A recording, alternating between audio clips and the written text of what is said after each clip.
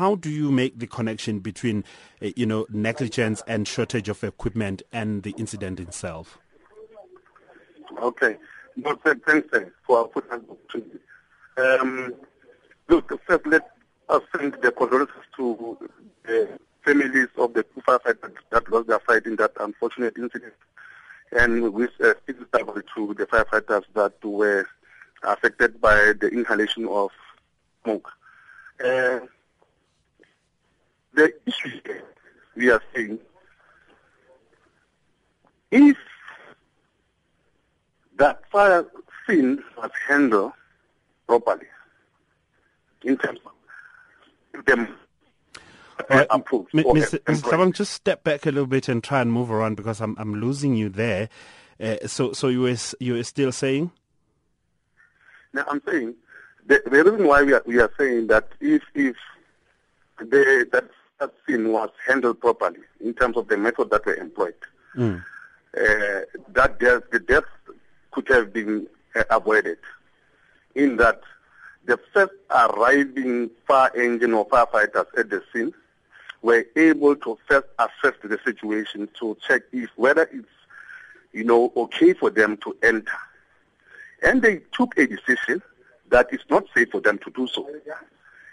But what then happened?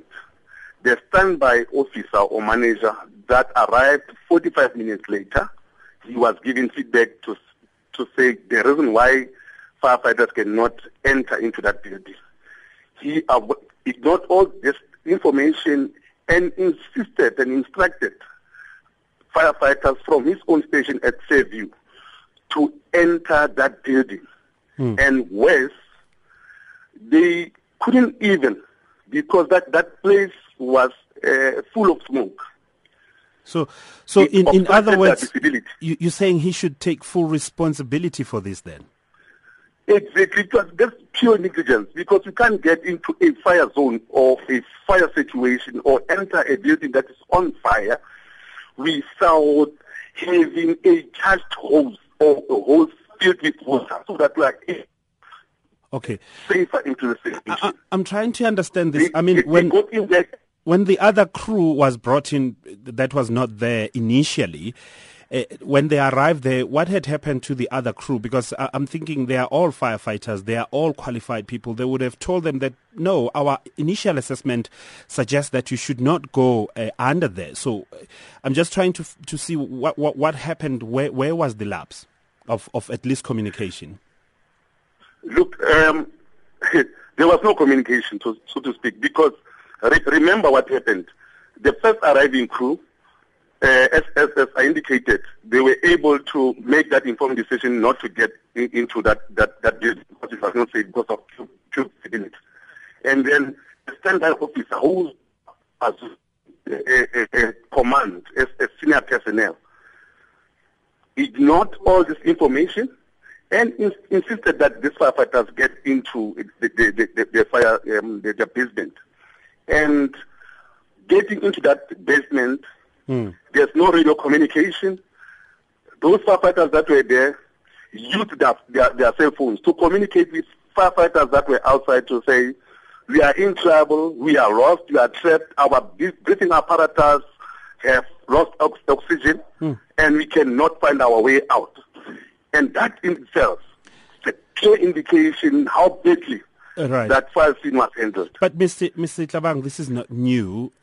What are you going to do as the South African Municipal Workers Union? Because your members are exposed to this situation day in, day out. We know of malfunctioning equipment, for instance, old equipment that doesn't even work.